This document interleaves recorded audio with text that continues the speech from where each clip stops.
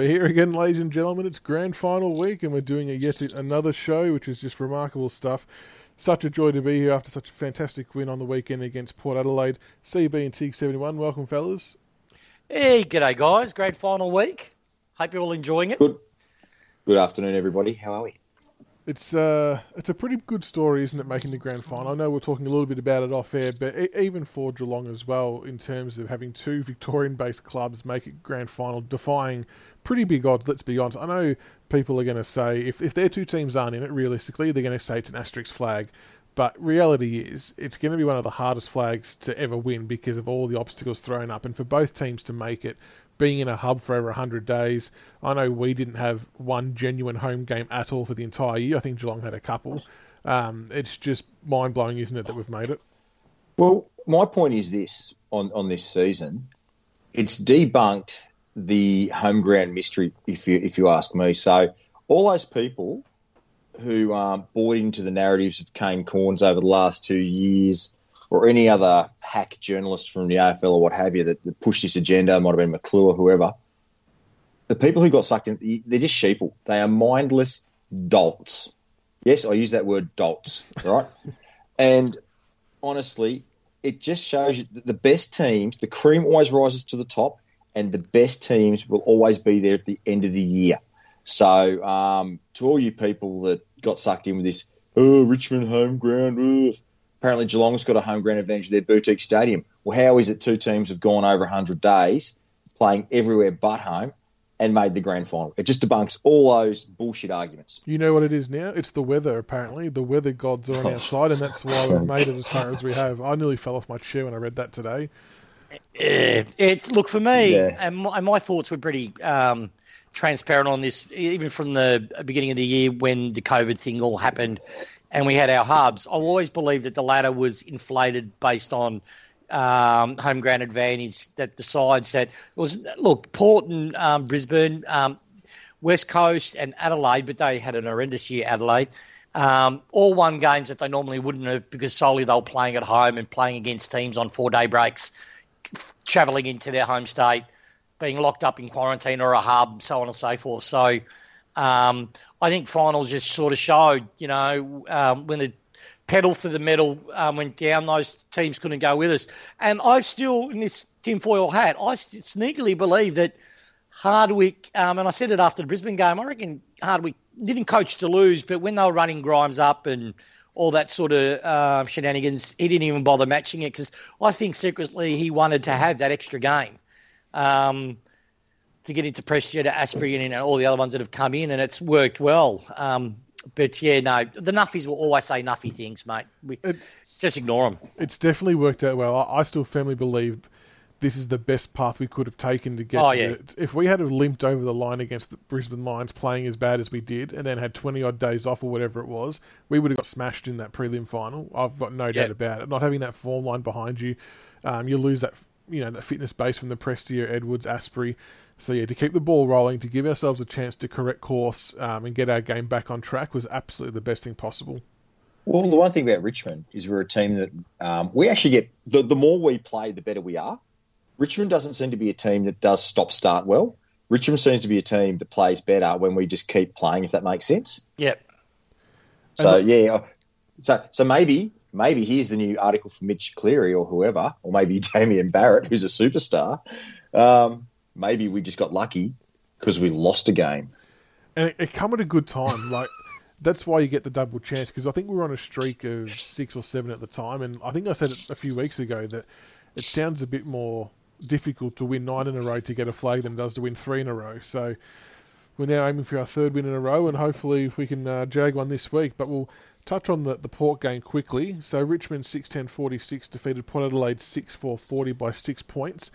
I felt like there were times in the game where we were 1 or 2 goals away, consecutive goals away from breaking it open. I don't know if you guys got the same vibe when we were doing the live show, but and to Port's credit, they held on and pegged it back, and it was a bit of a seesaw battle. So they threw everything at us, and fair play to them. But yeah, I felt we almost cracked them, but good to get the win nonetheless.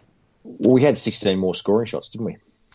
Six more. So, six more scoring shots than them. So what you're saying is actually true. If we had just converted a couple more, you know what I mean? And I mean, it comes down to conditions and pressure and all that kind of stuff as well. But I think Lambert missed one, or Bolton. There was a couple late in the game. You're like, oh, geez, pretty close to just busting it wide open. The most impressive thing from that game for me, though, was our clearance work, which has been an obvious weak point for us for years now, not just months, but years. We got smashed in that last time by them, but to turn it around, we lost the hitouts 45-23, but won the clearances 29-41 CB. That is a huge turnaround, and clearly a big factor that we've worked on, and that's a large part of the reason why we won the game. Well, it is, but I challenge any team. When we last played them, we had Cochin out, Jack Graham was out, Dion Presti was out, Shane Edwards was out, and Toby Nankervis was out. Well, they're not really well-known players. That wouldn't have made too much of a difference, according to some people. Well, he's no. Hey, Trent Cotchin's no Motlop. We know that, right? But all I'm saying is, you put those guys in, and you are automatically a superior team. And this is the thing when people read so much into these bullshit narratives through the course of a year. We put those guys in and finally get the band back together in the first final. And even though we lost to Brisbane, we belted them. We held St Kilda to arm's length, belted them, and then we just come up against the biggest bodied midfield in the AFL. Do we agree on that? Biggest bodies, yeah? They're probably Port usually bully us, so yeah, I would agree with that. Yeah, so we come against the biggest thing, and we clipped them, and we clipped them hard. And they had two big ruckmen too, you know. Nank was doing the work of two men, so no. It just goes to show you, mate. Class is permanent, and it's amazing what happens when we get our midfield back on the park. Yeah, my thoughts on the game. I liked a couple of things. First of all, if I hear one other media person or anyone on a forum type down, or a media person say, or even one of my mates tell me this, that we have role players and they're good, handy role players, I'll fair dinkum spew, right? Because in the players that we have, let's talk about Daniel Rioli. People call him a role player. If he did not play, I would have put him in the top 4 of players on the ground in relation to his effect, his ability to defend the ground, his ability to create scoring opportunities. And when the game was at its most hottest, that last 7 minutes of the fourth quarter, he stood up. Ditto Broad, ditto Camden McIntosh. If people are deluded enough to think Camden McIntosh wouldn't walk in at any other 22, they don't know football. So that was good to see. That was good to see all the, I hate using the term lesser lights, but they're not role players. They're fair dinkum starting 22 players in a multiple premiership winning team. So hopefully we win the grand final and we, again, give it a real good shake next year and they start to get the credit that they're due. But what I liked was our disciplined aggression. It was a game that if it had been Richmond from 3 or 4 weeks ago, we would have knocked people's heads off because it was that type of game that Port wanted to fight. There was a few, shoves in the face. They did 2 head-high hits. Jack copped one, and I forgot who else copped one, but they didn't even get paid a free.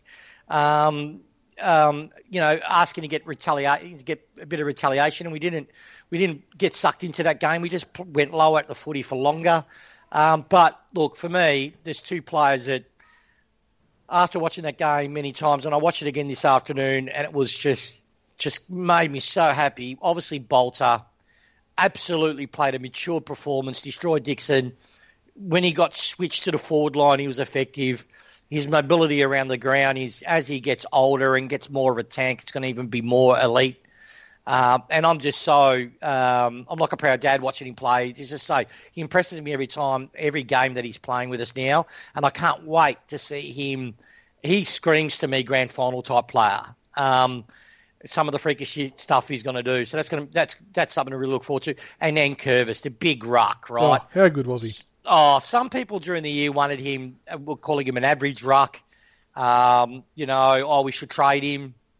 All this sort of stuff. And he's shown, obviously, at the start of the finals and when he got back. But for a ruck, and before I go on an end, credit to Cardwick, managing his game time, particularly when we had only the one ruck. He managed to only put him on the ground. You'd think he'd be on the ground 90% of the time. But I think, like you wrote down, Michael's 69% game time. So that was brave coaching, because there's, 21 minutes, 21% of the game is not on the ground. And when he got on, he had immediate impact, and to get 10 tackles, as well as his intercept marks. And particularly, too, when the game was – because that's a slog of a game, right? That's going to make bigger boys start to slow down. You saw Latham slow down. You saw Likett slow down. You saw Dixon had nothing left. And there was Nankervis, mate, just working up and down and making sure he's always plugging the hole and then making sure that he's a link in the wing. So, no, brilliant game by him. Best game in Richmond colours, and I even include he said some cracking games, but I even include the game against Port better than his grand final game in 2017. It was great. And he's also signed a contract extension, I think 3 years for Nank, was it? Yeah, never in doubt. Never in doubt. Yep. So that's another one Mitch Cleary can cross off his list. Yeah. And the other thing as well about Nankervis is it just me, or does he seem to play better in the wet? He's clean. It's weird because the game against Brisbane, he was in the first half. He was pretty bad, missing a lot of targets and stuff. But he's obviously redeemed himself because his marks were crisp as in the wet. Yeah, but I reckon, not really though, CB. Like I get your point, but I think he plays great regardless of the conditions. I think his key is the more pressure that's on him, the better he performs, and you tend to get him a lot more pressure in wet games. If that makes any sense. Yep. So he tends to step up, but he's always been in our top range of players in finals and grand finals. He's always played well. If you look back from 2017, being COVID, I've got a bit of time on my hands, so I have a bit of a look-see of last year's final series, and, mate, it's like he hits a switch, and he's impressive. Very impressive. And you know what's best? The best part of it all, he's only 23. Is that right? Jeez. What we're seeing is the worst of Nankervis, right? People got to understand this. We're seeing the worst Nankervis can offer. We're seeing the worst Bolter can offer because they don't even get into their game till about 25, 26. Right? So, mate, we've got a really bright future. Really bright future. Got to wear shades? Got to wear shades. Oh, yeah. No, particularly... Get the Dirty Dog sponsor back. Particularly after some of the news I've heard. No, we've got to, definitely got to wear shades. It's looking, mate, people are going to all be going about Cameron and Geelong and getting sucked into the narration. Just watch, what's that Chinese movie, Crouching Tiger, Hidden Tiger, whatever it is. Crouching Tiger, Hidden Dragon. Yeah, enough stuff to drag it. It's Crouching Tiger, mate. That's what we are. We'll pounce out pretty strong. Yeah. Interesting clue. The other one, I'm giving another big tick to Asprey in the ruck. As working. Is that the general consensus, CB? Absolutely. Well, like I said, the inclusion of Nathan, the including. Geez, I'm on fire tonight. I'm like I'm smoking joint or something. You've been drinking, CB? You've been drinking, mate? Smoking. Don't drink and do a podcast, mate. Trust me. Look, Broady allows. It's funny. Broad's given us a lot more flexibility down the back and within the team through the middle, hadn't he? 100%. So I find the linking of Asprey and Broad. I think of those two together, if that makes sense. Yeah. Broady's covering Asprey and he pushes up the ground, which gives Nank a break. So no, Dave Asprey was fantastic. And can we just talk? Can I just switch off Asprey and talk about the one thing I really, really want to talk about? Yeah. Bolter destroying Dixon. Let me tell you. That was as big a bitching in a final as you've ever seen. You're considering the build-up they had on Dixon. Ooh, big Dixon. And he got destroyed by a dude who's played under 30 games. You talk about wearing shades. Man, when I think about Noah Bolter, I got to wear shades thinking about that bloke. And you know what, sorry, Michaels, you know what Bolter does really well that's going to be very hard for umpires to penalise him? He blocks with his chest, right? So if the forward's in front of him, he will push him out but use his chest. He doesn't use his arms. And he's that big of a dude. He pushes it. He doesn't, throw them out, but he creates enough space and it pushes the and Dixon was getting pushed way under the ball. And the umpires couldn't ping him because you know what Bolter's doing while his chest is pumping him out? He's taking the mark. So it's not like he's doing two actions or anything. He's just chest pumping him and grabbing the mark in all one fluid motion. So that's brilliant. That's a brilliant technique, and I wonder how much is that his natural game or credit from Leper. Leper brought that in with Rance. And you remember Rance became very good at that. So that's just the teacher and pupil stuff, isn't it? He taught it with Rance, and now he's passed on to Bolter because Bolter's actually got the size to execute that type of one-on-one gamesmanship. That's great. CB, on the live show, you put out a request to the listeners for a picture to be doctored up of Bolter and then putting Charlie Dixon's head on a dog. Were you happy with the outcome? Shadowthorn did that one, didn't he? I actually don't know. I just saw it on Twitter. Yeah. I forgot it wrong on Big Footy. I sincerely apologise, but I believe Shadowthorn did that to me, gave that to me within about 12 hours, and that thing went viral. It was so good. So thank you. That's probably my best tweet of the year, I think. It was very on point. I did enjoy that. I talk about great tweets, though, mate. One that had me laughing probably more than I should. I retweeted it.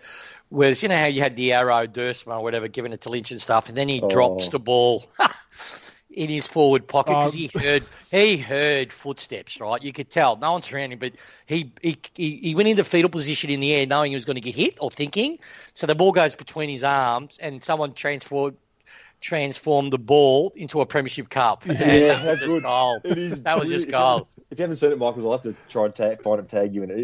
It was just, it's a thing of beauty. I agree. That was a thing of beauty, that thing. That was great. Love people who were cluey with that stuff. So good. And surely Michael's seen it because I retweeted it. Yeah, you surely read my tweets. No, you read my tweets. 100% Good man. saw it. Good answer. I had a good chuckle at it. I always enjoy subtle digs at players because I had a crack at Dersma in the live broadcast, which people seemed happy about.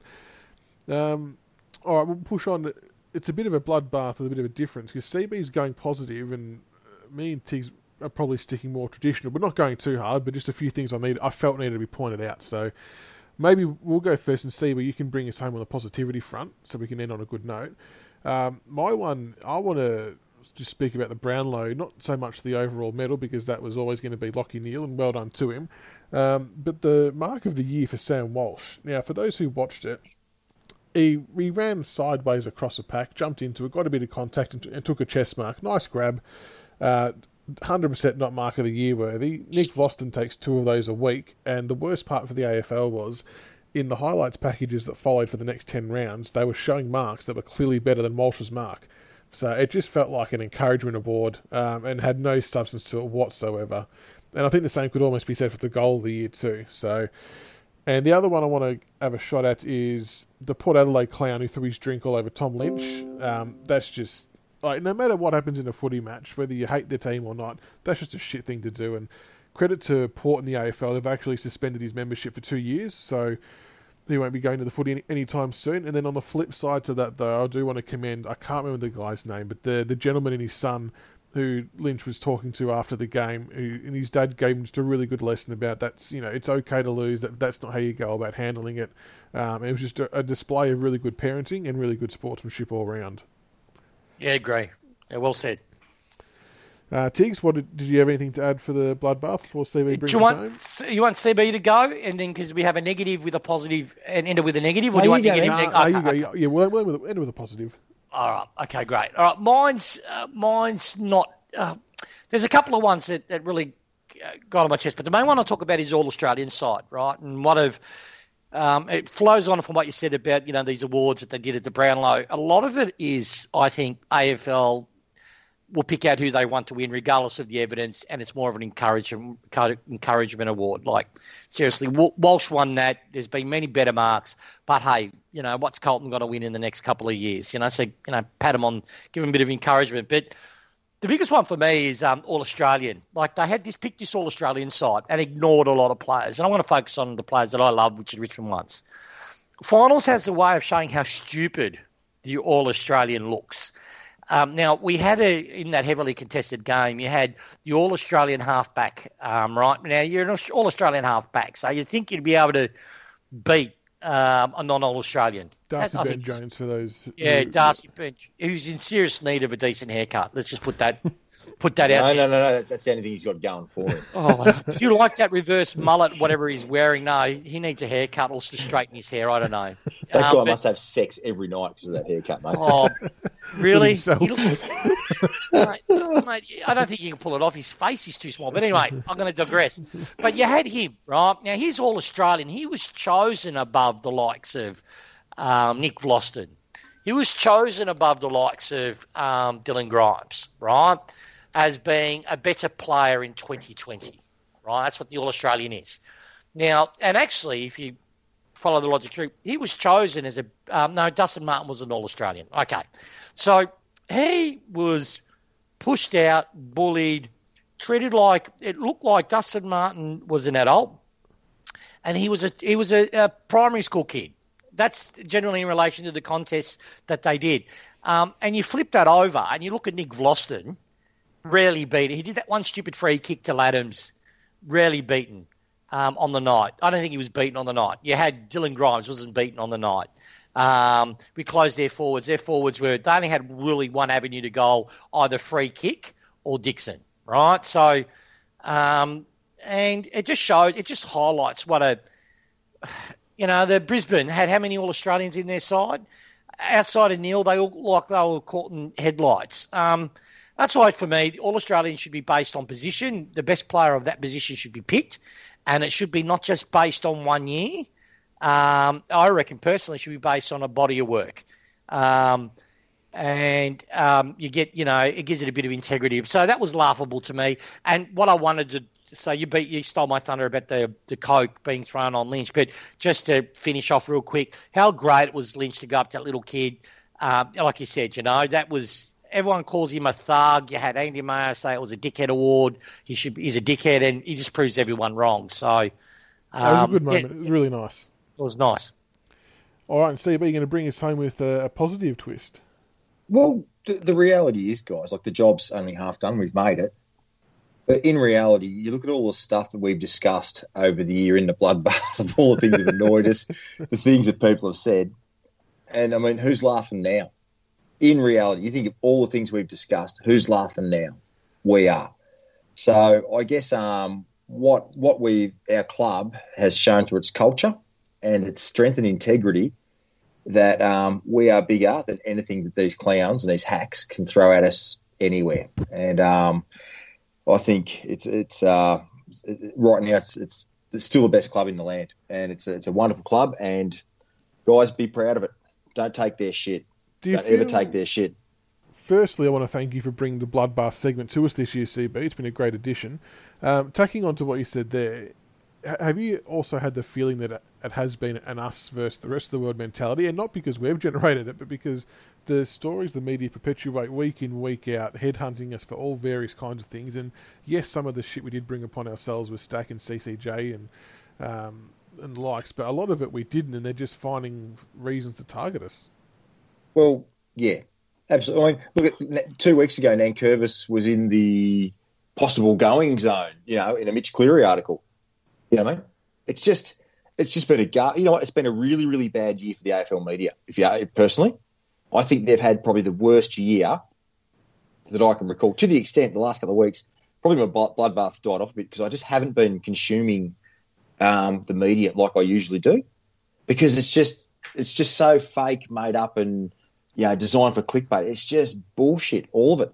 And I can't watch it. I can't watch AFL 360. There's so much stuff that I wish I could watch, but I can't because it's just garbage. You waste if you're reading a Robertson article, if you are reading a Kane Corns tweet, if you are watching AFL 360, you are wasting your time. Go spend time with your missus, your wife, pat your dog, do anything but give these dickheads, Mitch Cleary, who's that other one? Tom Morris, any of those guys, Landsberger. Don't give them the time. Just don't do it. Just find something more positive. Just go to the Richmond website, follow the media there if you want to know something about your club, and talk amongst Richmond people. We generally know more than what the other people are there putting out. Just pop a replay on of the prelim final and pop our audio over the top of it, which you can find on iTunes or Spreaker, and have a good laugh along the way. Well, you mentioned Landsberger. We had a really good win yesterday. I'm a bit like you. I'm sick of all. But see, I choose a different tact. I have now gotten to a point where I love calling them out, right? So we had Landsberg already. His name is Sam. Put this article on the Herald Sun, called it a review of the game, right? And it wasn't a review of the game. It was an opinion piece, and it was basically a pro-Geelong piece. And a lot of it had a lot of non-facts related. So I tweeted it out. And I said, Sam, this is absolute garbage. I said, call it what it is. This is not a review piece of a balanced review of the game. This is your opinion that Geelong's going to win. And I said, you're also factually incorrect. You called the Gabba a fortress for the Cats. And you've put down that we've only won once there or twice there this year, where in reality we've had 16 wins, 1 defeat. And Geelong's won there 4 times out of, if you go far back, could be at 4 out of 8 or something like that. Anyway, so it's clearly not a fortress. Anyway, he tweeted back to me, he goes, nowhere in my article did I say it was a fortress. And I said, okay, really? So I copy-pasted the heading of the article. I copy-paste, how it comes up on the website? Yeah. So it actually basically, it says, Gabba Fortress. How will the Tigers break through the fortress? So I copy-pasted that, put that on there. And then I copy-pasted a text where, again, he calls it a fortress. And Sam being the integrity, and I also tagged Robbo into it, right, as being the editor-in-chief. Anyway, I shit you not, within 5 minutes, he deletes his original tweet. He deletes all tweets because he's tried to argue with me, and then when I proved him wrong, he deleted both of those tweets. Then I noticed they actually changed the article heading how it appears on the website. Wow, okay. They dropped the fortress word. So they haven't changed the actual content, but the actual, when you see the heading, you click on, was changed. That was a bit of a win. I reckon that's a bit of a win. 100% it's a win. Absolutely. That's people power. That's people power. So, I love taking them to task. Like, I know the sycophants, Rob's shown his colours. He would never get back any trust from me, and I cancelled my Herald Sun subscription. So that's my way of saying, well, I'm not going to put up with this shit any longer. My Foxtel, because of all the hate, I cancelled my Foxtel, though not cancelled, probably not being 100% truthful. I downgraded it so I can watch it on the computer. I don't have to worry about watching it on the box. And that's my way of making a stand. And the other way is now I've got you guys. I never did Twitter before, you blokes. You guys got me involved in Twitter, really. So now I use that as a vehicle. If I see bullshit, just tweet it out. No, have fun with it. Call them out. But I guess to ultimately answer your question about this, this year I'm very happy that Richmond is wearing the black hat. I'm happy for us to be the villain in this pantomime piece, and I hope we send Ablett off on someone's shoulders in tears, but for all the wrong reasons.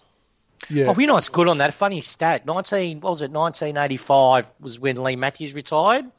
I think Hawthorn was playing a grand final with Lee Matthews, and they got pummeled. Right? So I was rapt about hearing the Cameron announcement, so that's going to throw the Geelong players off a bit.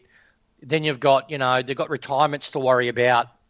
We've got to win for these people. And so if we can get in front and really put the hammer down, once they go, we can't believe, they're going to very quickly lose hope and, we might belt them. Who knows?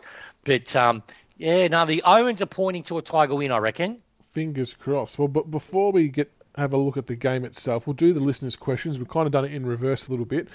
Now, keep in mind, folks, some of these questions are probably game-related, so we'll kind of all roll into a preview of sorts, but we'll go through them quickly. So the first one, I'll give it to you, CB, from Jonathan Lawson on Twitter. Will the guys who normally collapse under pressure for the Cats but played well in the second half against Brisbane keep that second half form or revert to normal? Well, the reality is Geelong's had 2 soft kills. Bravo. The Pies offered nothing, and Brisbane, that was such a disappointing prelim. Like, I was excited to watch that game, and I tell you what, I could have turned it off at half time. They were woeful. So it's funny, in my opinion, Geelong are a real big downhill skiing team. When they get their tails up, they're really, really hard to beat and really hard to stop. But I tell you what, when you stand up to them, like they flat-track bully teams. So when you stand up to them, they're not used to taking punches back. They don't take them really, really well. So I think when you look at how our midfield are going about it, and we're beating we're not just beating, we're starting to really tear midfielders apart. I wonder how Geelong are going to take our punches. Now, the interesting question is, and we'll go into the analysis, the conundrum, believe it or not, that Geelong face is what do they do with Patrick Dangerfield? So their move of the final so far is to make him a dusty, send him forward, right? And that's cool. We got Dylan Grimes to deal with him. But the whole problem is, what are they going to do when Guthrie, Selwood, who's the other bloke? Menengola or Menagola, the one that shoots him.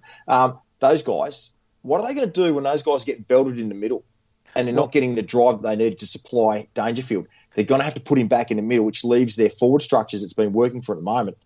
It's going to alter what they do. So, look, honestly, I think if we turn up the heat and bring our game, they are seriously going to struggle.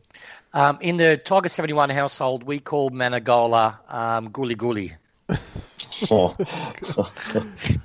Do you know, this is a fun fact for Supercoach people out there, he was the most expensive Supercoach forward a couple of years ago, Menagola. Get your head around that. Anyway, next one we'll give for you, Tiggs, from PT Ego on Twitter. Will Moe by the Sea be saltier than the Dead Sea come 10:30 Saturday night? I would hazard to say yes.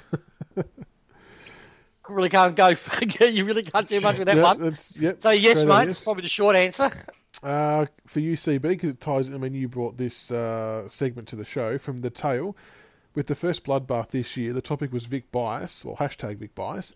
And with it being such a roaring success, would each of you like to take the opportunity to give it the send-off it deserves? I'll just let you have it, CB, because it's your baby. Nah, look, you know what? I'm going to be classy about this, and I'm just going to say, Chris Scott, you're a flog, get stuffed. The Moe by the Sea, I hope Tiggs drives there once the 20-kilometre exclusion zone gets taken off, and he takes a big crap dump on your crap ground. Was I meant to do that? Really well summarised there. That's a good answer. The next one's from Traralgon Tiger. It's not so much a question, but a comment. But how excited were the emergencies and coaching staff at the final siren in the rooms post-game? It was great to see. I was hoping Marbs wouldn't hurt anyone while celebrating. The man was Big Kev excited. Good to see. And I think that's a really good observation because it's not manufactured. It's genuine excitement, genuine love for the team as a whole. And I think that's really great to see, Tiggs. Yeah, no, I agree there. All right. So I'm waiting for a footy-related question. Hopefully you throw my way. All right. What's this? Let him take the next one. You want the next one? Okay. Let Tiggs take RJ. Oh, Tiggs take RJ? All right. Yeah. So this one's for you, Tiggs. From RJ on Twitter. What are our chances, according to you boys? How hungry are the Cats, especially their veterans like Dangerfield, Hawkins, Ablett, Tui, Taylor and Selwood? Shitload of experience, the main reason I preferred us to play the Lions. Yeah, it's a good question, RJ, and it's actually a double-edged sword, yet they are hungry. Why wouldn't you be? You've got Danger and who has never won a flag, and this is his first grand final. You've got Hawkins, Ablett's got experience, and Selwood has experience. But to my knowledge, Selwood's only played in one grand final. That's right. That's a 2000, or did he play 2000 did he play? When did Selwood first start playing? Was that 2000? He's probably had 2 grand finals. No, he's a 3-time premiership player. Is he 3 times? Yep. Yeah, okay. So they're going to be hungry for it. But what, in relation, you mentioned the experience, outside of Selwood and the ones that came up with the Ablets and Scarlets and all the like, for actual true grand final experience, they don't have much. And what I mean by that, recent grand final experience, because they've always made a preliminary final and failed. So they're going to be hungry, but I would replace that word hungry with desperate. And that's where I think it's actually going to work into our advantage. If we can contain them, get on top of them, there's going to be a point in the game where their desperation is going to really quickly evolve into loss of hope. And to some of them might be contentment because they got one monkey off the back. So they're not too stressed. They're going to be disappointed, but they're not going to.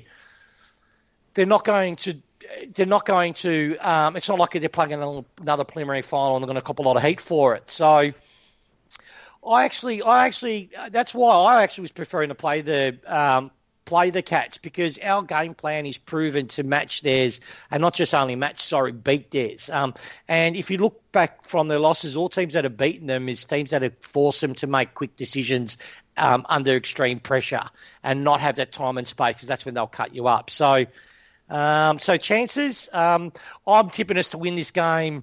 I'm 100% confident we'll win. I'm like some of the CB's a little bit nervous, I think, and a few other of my mates were nervous, because your phone rings, and I've had a whole heap of texts today.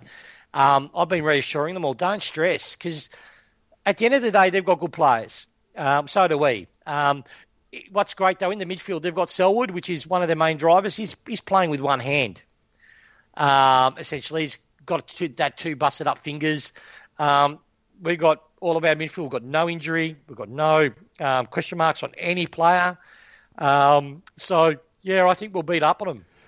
My thing is, with us, and why I usually feel calm about most games, home and away, finals, whatever, is I'm now at the point where I know that for a team to beat us, they have to play their absolute best, and if they do that, they deserve to win. It's not going to be some bullshit fluke kind of thing, and if a team plays to their absolute best and they win, then fair play to them and good on them. And if that's what Strong's going to have to do, and if they do that, I'll be pissed off we don't win, but I'll be happy to know that it's taken an almighty effort to do it. So, no, I like our chances too, but we'll touch on that a bit later.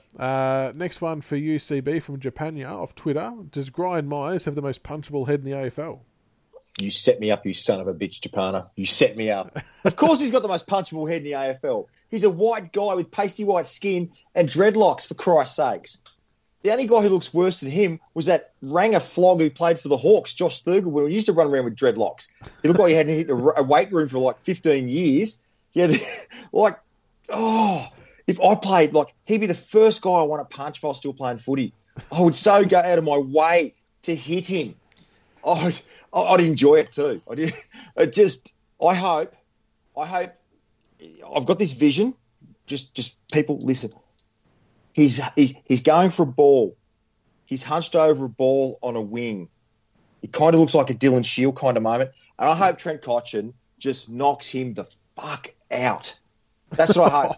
And then it's so bad, it's worth about 6 weeks. And then I hope Trent Cotchin, when he wins his third medal, says, I'm retiring. And to those, wow. and I swear to those Geelong supporters about to pipe in and tweet us, but you've had Ben Nason. Yeah, we had Ben Nason, but he looked like a little boy. So that's the difference. You can wear dreadlocks and be white if you look like a 15-year-old. He looked right? like he was in the Matrix movie. Yeah, he did. He was great. No, he was fantastic. All right, next one for you. I still remember the picture. There's a picture of Benny Nason on a wing, and he's sliding for a ball. And Sam Mitchell was right on his arm around him, and Sam Mitchell gave him the best hair pull you'll ever see. Got underneath and gave it a real decent tug. He was dirty, Sam Mitchell. Good player, though. Next one for you, Tiggs, from Suffering Succotash. Oh, yes. Suffering Succotash. Suffering Succotash. If we win the flag, will you be driving down to Geelong post-lockdown on a stomach full of stewed prunes and again paint the town brown? Oh, good call. I'd even go far to say great call, but then I'd have to tell you it's only half a call. Because for that to happen, that's definitely going to happen. And if anyone wants to come with me and YouTube it, don't. And for the joy of doing that, you just donate whatever you feel to the best charity. More than happy to take you along, because it won't just be stewed prunes. It'll be washed down with creamy soda and 2 kebabs. One a chicken kebab with garlic sauce and chili sauce, and the other one a lamb kebab with full-blown chili sauce, tabbouleh, hummus, and whatever I can get to get it all going through. And as I ferment that for the 45-minute drive to Geelong... You might not make it that far. No. So ferment that with the 40... Because I'll wear a sphincter. I love Richmond that much. I'll even put a sphincter in there just to make sure nothing comes out. And I'll be just sculling VBs as we're driving along. So, it's definitely what happened. It's on the card. Very good. Yeah. For CB from Tin Yen, will the crowd break 5,000? Will they manage to find enough neutral supporters to fill the seats? Rightio. So, a good friend of mine, Wang, formerly Wang's Parking Lot, he got his ticket today, and he's going with his daughter and a few others, and I asked him about the allocation. So apparently Richmond get 7,000 tickets, Geelong are getting 7,000 tickets, and I think was it 8 or 12,000 for, I guess, AFL members, etc. Now, the ground holds 30,000 for capacity, touch over. Richmond's got a pretty decent supporter base. We do up there. Yeah, it's big.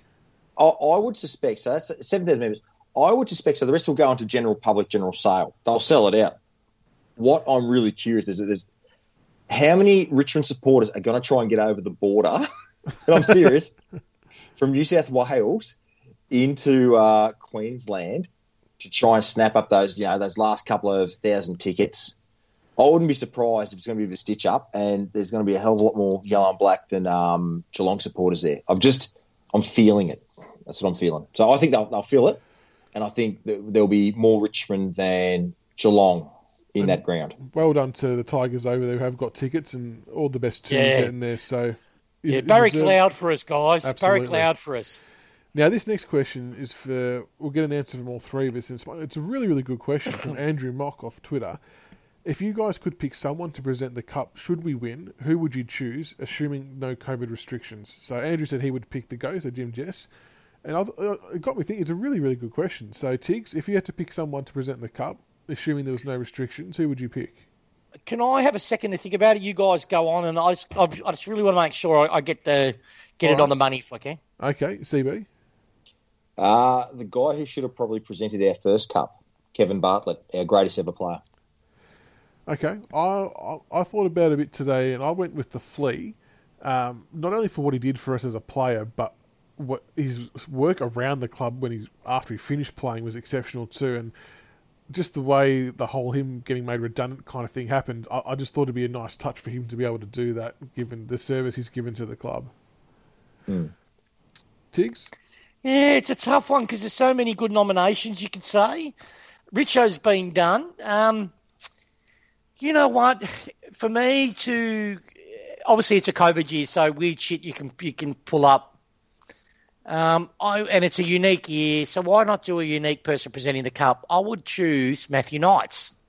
He was a captain. Hold on. CB, you always jump on me, man. You always jump on me, right? But let me think. It's COVID. I was trying to, avoid response. It's a COVID year, right? So he doesn't have to worry about quarantine. Weird shit happens. Put a Richmond polo on him, obviously. But I loved Matthew Knights. I wore his number on my back growing up, right? And with Richo and Matthew Knights were my two favourite players of all time. And Matty Knights, only if he was playing for us now, in his prime, he would have thrived under Hardwick. But he did a lot for our club. He would represent all the players past to me. And I reckon it'd be a good recognition of of him. Because we're going to have, I'd give it to him. That would be the greatest thing ever. Wouldn't it? Because it'd get right in their heads too, Geelong, right? Can you imagine? Matty, and what an awkward conversation too, when he has to cheer. So when they're lined up, when we're winning and they present the cup after all the players have been nominated, right? So he's standing in the group of Geelong people, and then I could just picture Brendan Gale running across. Here, Nighty, here's the polo. Put that on. Come on, up you go. That'd just be what a theatre for me. That'd be awesome. Can I change my answer to Brad Ottens? And as he gets to the top of the stage, he rings a bell. Yeah, but see, I'm not taking the piss. I actually think Knights, it's in some fashion, should be recognised by the club, right? I think because he moved to an opposition club really quickly. And look, the other one is Newman too, but he's just too recent. I would just love Knights to let him know that he's loved. Fair enough. What I mean? So... Tim Fleming's going to get a mention next from you, or maybe I like Blumfield or. But he's not in the same. Are you comparing Matthew Knights to Tim Fleming, his slop? And are you definitely doing that? Are you doing that right for our listeners, CB? Do you compare? Do you compare Knights to that? What are you going to do? Start slagging off Broderick? Are you going to give Nash a smack? What are you going to do? Start talking bad words about Daffy? No, that generation there for me that generation there for me, I can't only speak for myself, but that generation of player for me is what saved our club. We understand this, CB. We've found a sore spot here. We must refer back to this at some other stage on another show. It's obviously, but like I could have said Tony Free. I could have said that, right? Just to make it, without getting all the hate. But seriously, what my succinct short point, if I can get there, is I really think this needs to celebrate that team, the 95 team, the 93, 94, 95 through to the 2000s. That team kept us members still going to the footy when it was just after shaking our cans and all that sort of stuff, rallying the cats. So that team, to me, will always, even though it wasn't successful, will always have a huge part for me in the Richmond story that I'm a part of, right? Fair enough. And I reckon it should be acknowledged. And Richo, given the cup was more about an individual thing, I reckon someone like Matthew Knights, who captained that side, would be more of a holistic view. That's just my take. But, mock it if you like. I just, come out with what I feel. Stephen Jureka, Premiership player, 97 reserves. That's what I'm hanging up. The last question I'll give to you, Stevie, from Stephen M. Are you guys already sick of the Dangerfield and Ablett media love fest going on for the lead up to this grand final? No, because of my previous answer. I'm actually steering clear of the media because I don't want to read or hear about the Little Master or Dangerfield. I'm happy for it. Nah, I love it. Takes the attention off us. I would go for it. It does. Yeah, that's why I love it. And you know what? The more they go on, the more their players hear about it, and the more the players realise, it's important that we have to win this. It might even be a 0.01% because the people say, it's a grand final anyway. But for them to have that added pressure, for me, is a good thing. All right, let's get stuck into the grand final. Big game coming up Saturday night. Weird being a night game, but I think it should be good. Just a fun fact, we haven't used a red Sherrin all year. Just thought I'd throw that out there. Cats coming off a 40-point win over the Lions in a fairly bruise-free encounter. Prior to that, the 68-point win over the Pies, and you kind of touched on all this, CB. Does it have a big effect physically going into a grand final, having two fairly soft encounters versus the physical game that we had against Port? Yes and no. I mean, teams and players are very professional now.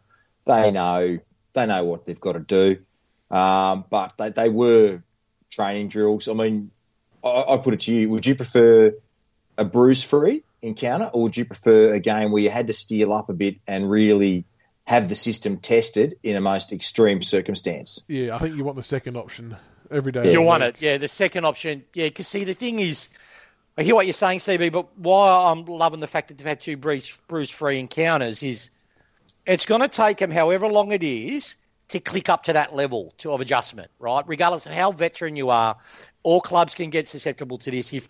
If we really apply the heat at, we're talking pressure gauge 250 and over, really grand final less, can we do it consistently in grand finals? After coming through two soft kills, it's going to take them a moment to adjust. For us, though, we've had that level of heat basically throughout the finals. So we can for us, it's just another game. So I think our base start-off point's a lot higher in relation to what we can take straight off as soon as the ball's bounced. So for them to get to our level and then go above our level, it's going to take some doing. Well, we can just just absorb what they've got and then just bounce up. So, yeah, harder games always in finals, always. Interesting point you made there, because, if there is a 5-10 minute period of shock, let's call it, of them adjusting to the heat of the game, that's our prime opportunity to hopefully capitalise with, 3 or 4 quick goals and really put the pressure on. And it won't just be all players. I'm not saying it's all the players, though. Sorry, Seb, I'm not saying it's all players that have to adjust. Like, there's going to be some, like CB said, their experience, some of them will click into gear straight away, right? But a percentage of them won't. And CB had a good point when we were talking earlier today about our bottom six being better than their bottom six. So if all of our kids, all of our players are on the same page from the first bounce, we've got no lag time. They might have, and that is where we can actually take our edge. Because if we can get that little burst, it's really going to get onto theirs. Oh shit, we can't lose this mentality. We've got more than just a grand final on the line. We've got Ablett's retirement and Taylor's retirement. It could help us. And do you think the flip side is, did playing in a wet, heavy game, do you reckon that'll take anything out of us? Oh, no. I don't think so at all. A couple of reasons why. It's shorter quarters, I think, is going to work for us this time. So it's shorter quarters. So they've really done basically 3 quarters of heavy running. We're not travelling to the ground, so it's not like we're going to fly into the ground. We've got good recovery. We've got a pool right next to us. We can recover. We don't have to. Yeah. So what's the only good thing about the hub for a grand final is, if you're a player, you'd have to go to the beach to, they do the beach session and they go to the club and then they go home and then they drive to the club. There's no driving. It's recovery, preparation, downtime, no driving. You know what I mean? So I reckon we'll go in there as refreshed as Geelong. And the fact as well that the players know mentally that it's 4 quarters left for the year. So no matter how sore you are, they'll no doubt just still go hammer and tong for the remaining minutes left. I've got a question for you boys. Mm-hmm. Because I think we were the only sort of team that did this, right? Remember at the start of the year when everyone was going on about form, I mentioned we were doing heavy training loads to make up for the fact that, we couldn't have a pre-season fully together, but also to get our fitness base to the levels as if we were playing 20-minute quarters. Do you remember that? Yeah. Yep. Do you reckon now is when it holds us in good stead? Yes. Because I noticed yesterday and against St Kilda, we don't tire.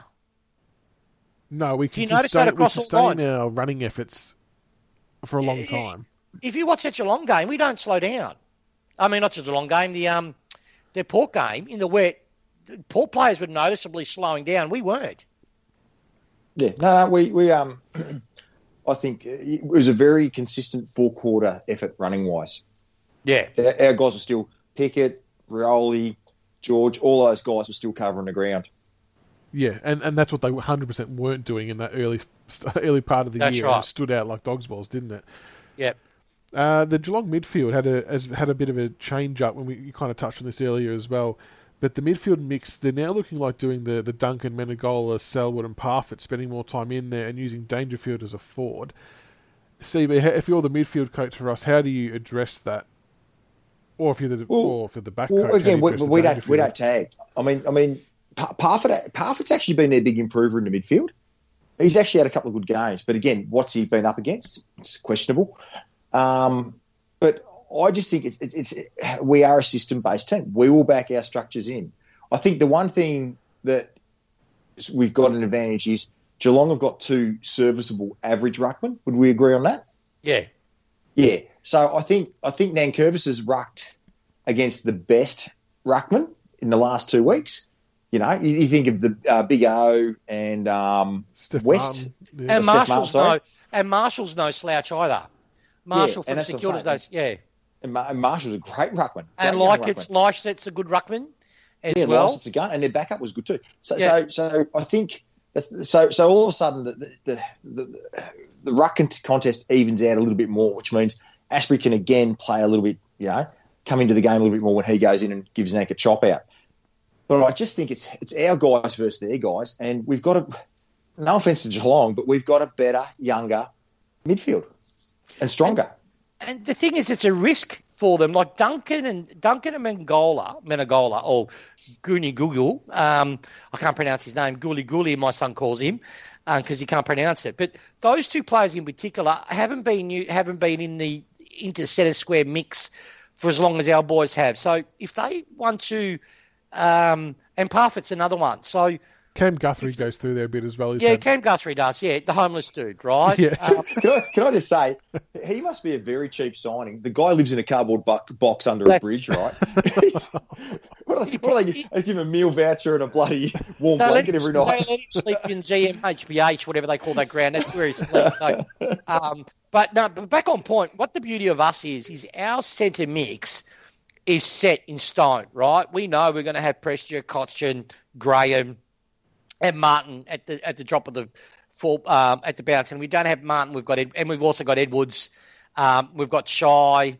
We've got we run really deep in there without losing anything. If they don't have Dangerfield in the centre of the ground, and they're going to rely on Selwood to do the grunt work, you can't rely on Menegola. You can't rely on Duncan. You can't rely on Parfitt to a lesser extent to do all the grunt work. And the homeless dude, he'll try, but he's just average. Let's be honest. right? So I can't see them conceding first possession because that's a strength of theirs. So, if they line up as they did against Brisbane, we'll smack them out of the park. They won't get the ball. Well, and, they've got to play danger in the midfield and then try to do a Dusty and float him forward. But that's my hope because that's not natural for them to do that. They're not as in sync with it as we are, right? So when they do that handover, it doesn't work as naturally for them as for us. So it means that might be trying to change their game style. And if they do, that's a huge win just before the ball's even bounced. No, I can't see Dangerfield not starting in the square. It'd be foolish. Yeah, agreed. And there's two things that Richmond have that Geelong don't have. And I see it in their midfield and I see it across the ground. I don't see speed and I don't see creativity. That's what I don't see. I look at our forward line with the dynamics of having a Rioli, Bolton, even George's chaos. It's speed and Lambert. Lambert's not quick, but he's a running man. But they're creative players. They're quick, speed. You know, you look at our back line now with Hooley, Vlosten, Baker, Bolter, speed, creativity. You know, the midfield, the hands of Edwards. You know, absolute superstar, absolute freak. The class and the bull. You know, the bull of Martin. I think through the lines, that's the one thing we've got a bit of X factor about us. We've got more X factor about us than what they've got. Would you agree? Just on that, a mate of mine who reviewed the game with me today, one thing that they might try, the one person that has X factor in their team and for short bursts can actually do something that, you know, with a bit of speed that will hurt you is Ablett, right? If he's given the time and space. We saw what he did to Brisbane and to Collingwood because he had that time and space. He had no pressure on him. With the Dangerfield combo in the centre or not, one way they could try to pull this off if they're creative is just put Ablett in spurts in the midfield, replaces basically Danger. So when Ablett starts the centre bounce, Danger's full-time forward, and then both of those two boys rotate to create that, keep that, a bit of magic, bit of, explosiveness. Because one thing with Ablett, he's an absolute legend, right? And his ability to burst out of confined space is still elite. And his awareness of the ground is 360. Still now, right? He's kicking, though he kicked 55 metres, which bloody surprised me, but his kicking normally has been reduced quite dramatically in relation to the length he can get. But within short work, he still just doesn't have the tank. So that's another dynamic that they might try to throw at us is, put Ablett in for short bursts in the centre when that replaces with Dangerfield. But look, I think they don't have, you're right though, they don't have speed on the outside. Like I don't see any player outside of Rowan who plays in the forward mix that equal our speed of most of our players. I think for us across all lines, we're faster. That's the key for us. They go, we've got this person's fast, Rowan, he's lightning, and we've got this person, he's lightning. Which is Simpson. I love that. They've picked up a gem in Simpson. I think his name is Simmons. What's his name? That Geelong player, Simpson. He's a gem, but we're fast everywhere. We don't really have a slow player outside of Asprey. But if you think about it, that talks to our playing styles though between the two teams. They like to chip it around, cut their way through with precise passing, and we like to get it forward any way possible. So you're spot on, CB. It makes complete sense what you said. Yeah. The stat that I found interesting was Geelong rank 1 in contested possessions in total, and we're 3rd.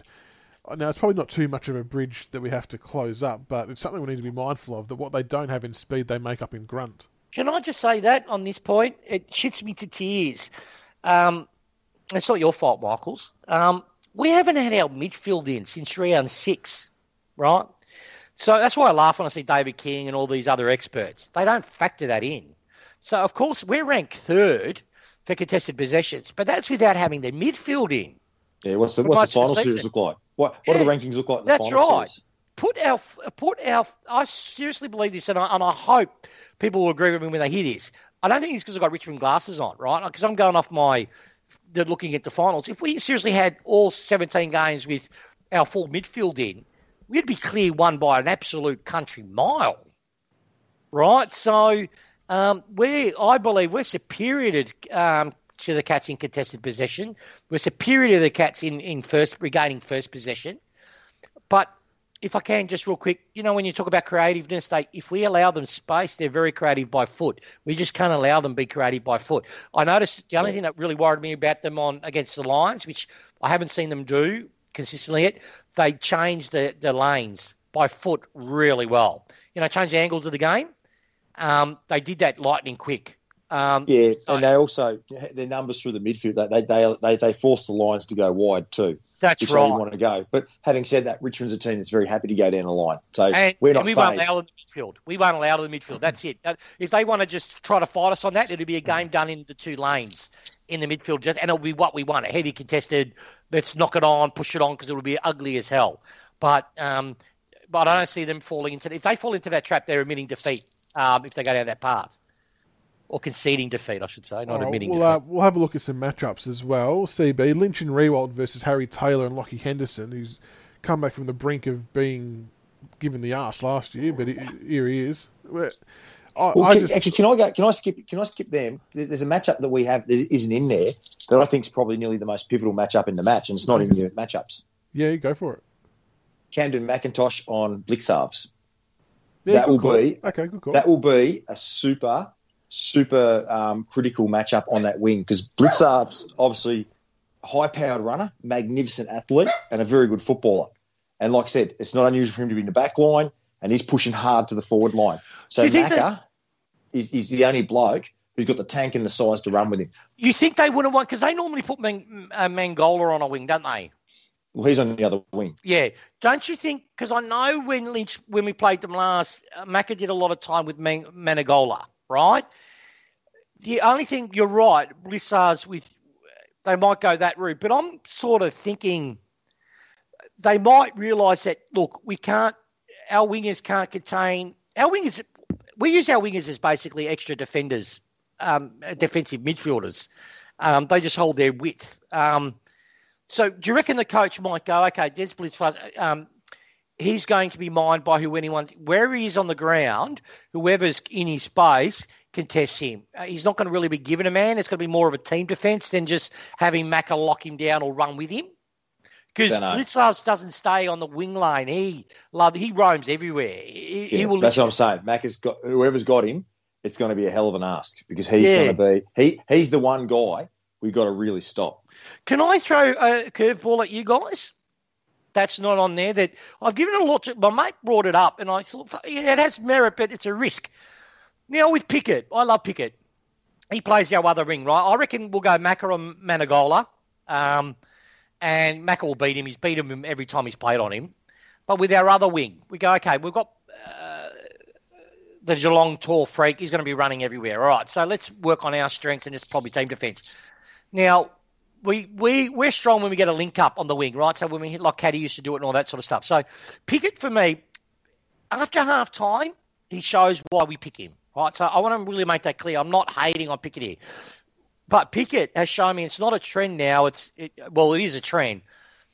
I thought it once off, but then it's every game. He seems to take a quarter to 2 quarters to click into gear. So in those first 2 quarters, he'll do some things all right based on just playing the game, but then some complete howlers, right? Because he hasn't clicked into the speed of the game. I don't know what it is. And it's no knock on him because he hasn't had a proper pre-season. So next year, he probably won't have him in this game. He'll be a lot better player. I know Caddy hasn't played since round 7. I know this, right? So before you jump down on me, I know this, right? But Caddy is a dependable commodity. His fitness won't be an issue. I seriously believe that. He's strong aerially, right? So if he happens to, I remember with a couple of games against Geelong, he did that beautiful intercept mark really well. Like the pack will form, so Bicalvis or whatever his name is, he's going for the mark. He will just glide along across the mark because he reads the ball so well. So maybe getting Caddy in replace a Pickett. Well, okay, so let's do it. Okay, Michaels, who's your ins and outs for this week? I would go unchanged. Okay. Yeah. Okay, Tiggs? You tell me first. Let me think about it because this is an idea No, bullshit. Don't you dare do this. You go. No. Well, fuck it. You just jump. You've just strayed into who's in and out. Like, straight, mate. Yeah, let's do in and out yet. We haven't done the matchups and stuff yet. That could be right. How can you do the matchups if you haven't got your tick? Okay. All right, Bendeco, we'll play the game. Yeah, Bendeco. You know what they say? You ever dance with the devil in the pale moonlight? Where have you heard that from? What movie? Yeah, that's it. Man. That's why I love you, man, because, only someone I would like would know that. All right. I would make a change. I seriously worry about Pickett's slow uptake of the games, particularly in finals. I know he had a great grand final, yada, yada, yada, yada, but he was an unknown quantity. Teams know him now. Geelong will put work into him. I'm under no illusions that Geelong would be going, we know what, this is Pickett's trend, let's exploit it. And the other big reason why I'll get Caddy, and other than for what I think functionally he'll do around the ground, if you look at Caddy's games against Geelong, he's always had great games. And the one reason why he always has great games against Geelong, now, he gets under their skin. He really bothers them. It's obviously because of the history he's got with them. He knows the players. He obviously knows their trigger points. But the biggest amazing thing, how often have you watched a Geelong game and you're seeing Caddy alone? Boys? I don't know. Have you paid attention to it? I have not. No. Heaps of times. He's left alone. He generally marches on his own or no one's picking him up. It's because he knows if it's a player he's trained with for 3, 4 years, 5 years, he knows their movements, he knows generally their patterns, and he exploits it because he's a smart, bloody footballer with a high IQ. I would put Caddy in place of Pickett. Right, yeah. So I'm the deciding vote, yeah? No. Okay, yeah. It's your team, this is my team. This is what I would do. You tell me what to do. No change? Okay. I am setting up a Derek Kickett scenario. Kickett out, Caddy in. Fuck it, mate. You know what? You and I are going to get naked after the podcast. So you agree with me then? I think that's why I had in my head the matchups of Camden McIntosh on Blitzstaff, because I think Caddy will be a very good matchup for Menengola. Just a shit. Gully. Yeah, I'm with you, but I'd flip him over. I'd put Gully on Macca because we'll get a win there, and we'll put Caddy on. And more as a team preference, but Caddy anchors his positions. He always stays wide. But he always stays out because he's a beautiful kick to advantage, and he's nice with his hands.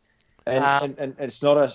And my logic is it's not a slide on Pickett. It's just he hasn't had the best couple of games, and we know Caddy's a known quantity, and Caddy also hits the scoreboard. And see with Pickett though, this is the thing I really want to make clear again. I'm repeating myself because I know I cop abuse for this.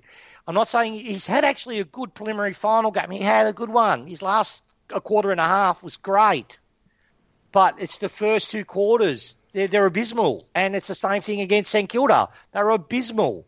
His first quarter and a half was abysmal. Just go rewatch it.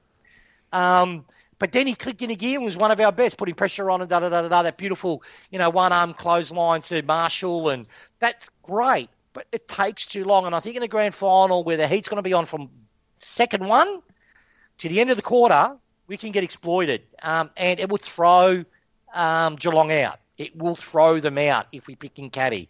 So, that's what I will do it. Okay. But let's talk about the matchup. Let's finish off with the matchup. Yeah, the only other matchup I want to touch on is Bolter and Hawkins. He gets another crack at Hawkins. I'm looking forward to this one, CB.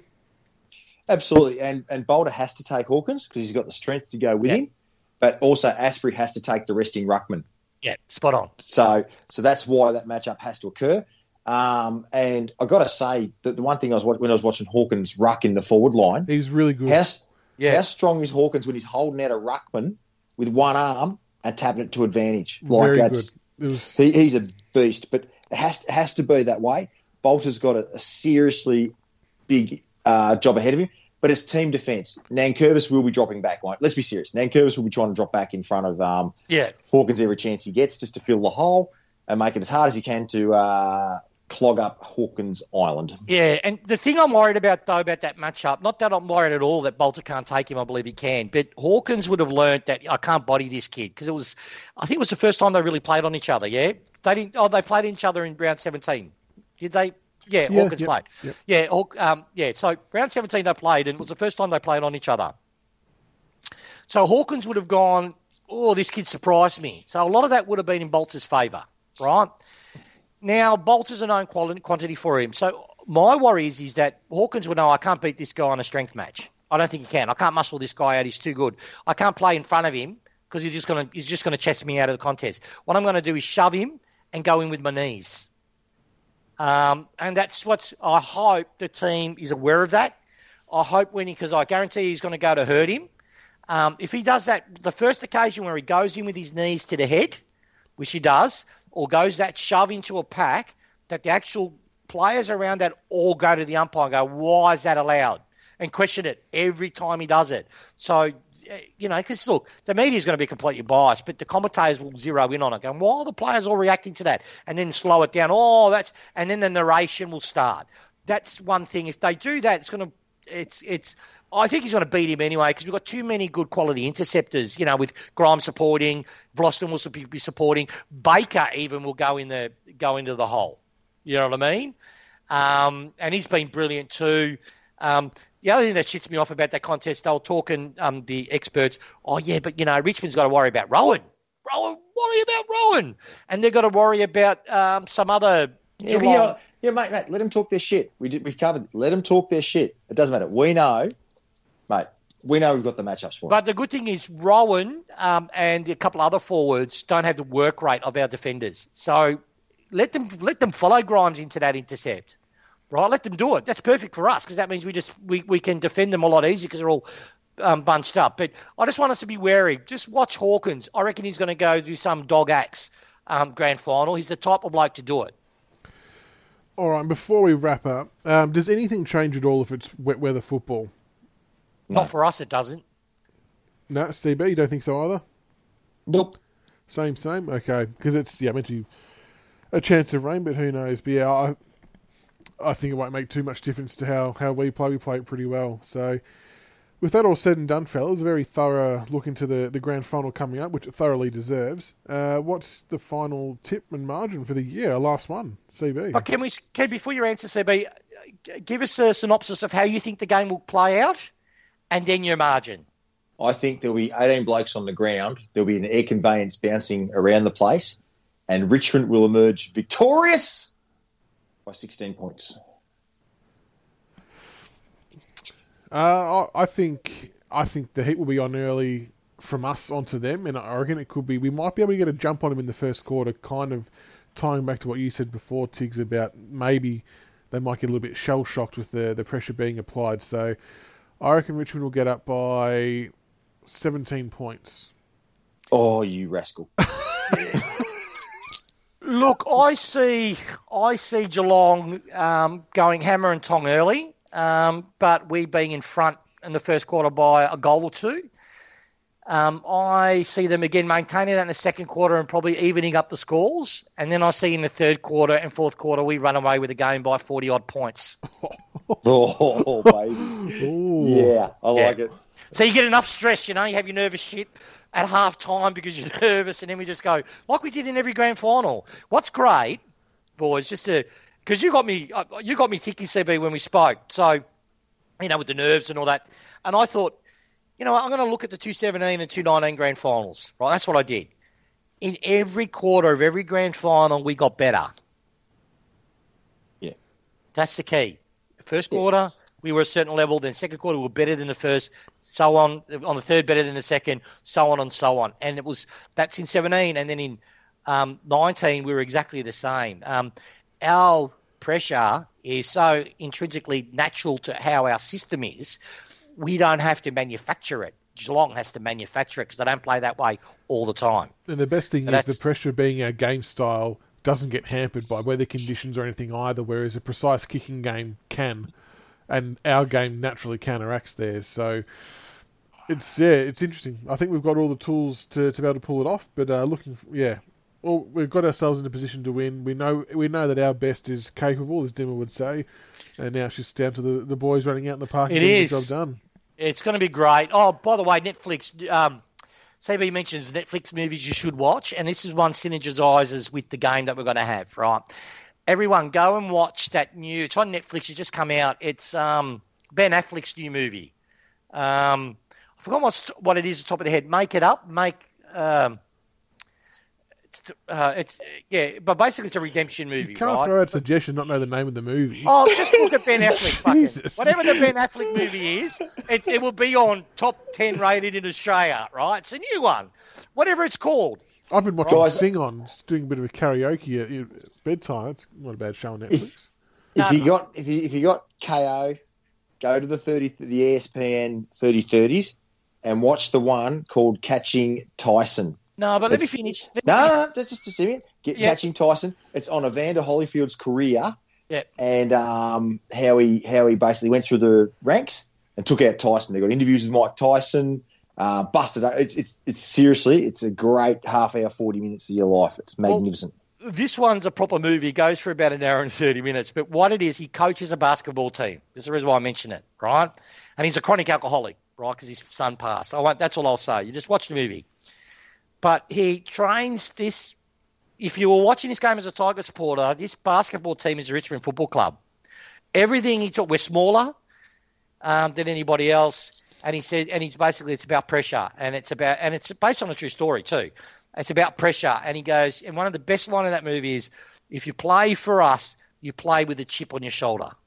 Play like you've got a chip on your shoulder. Be in their face, and they're like mini Richmond players. So it's brilliant. Go watch it. It's a Ben Affleck movie. Just fucking put Ben Affleck in the search window and it'll come up. All right, and with that, we'll finish it up there, fellas. So thank you so much for all your hard work and effort this year. No doubt I know if we win it, we'll do a celebration episode. I've got no doubt. Oh, nice, definitely.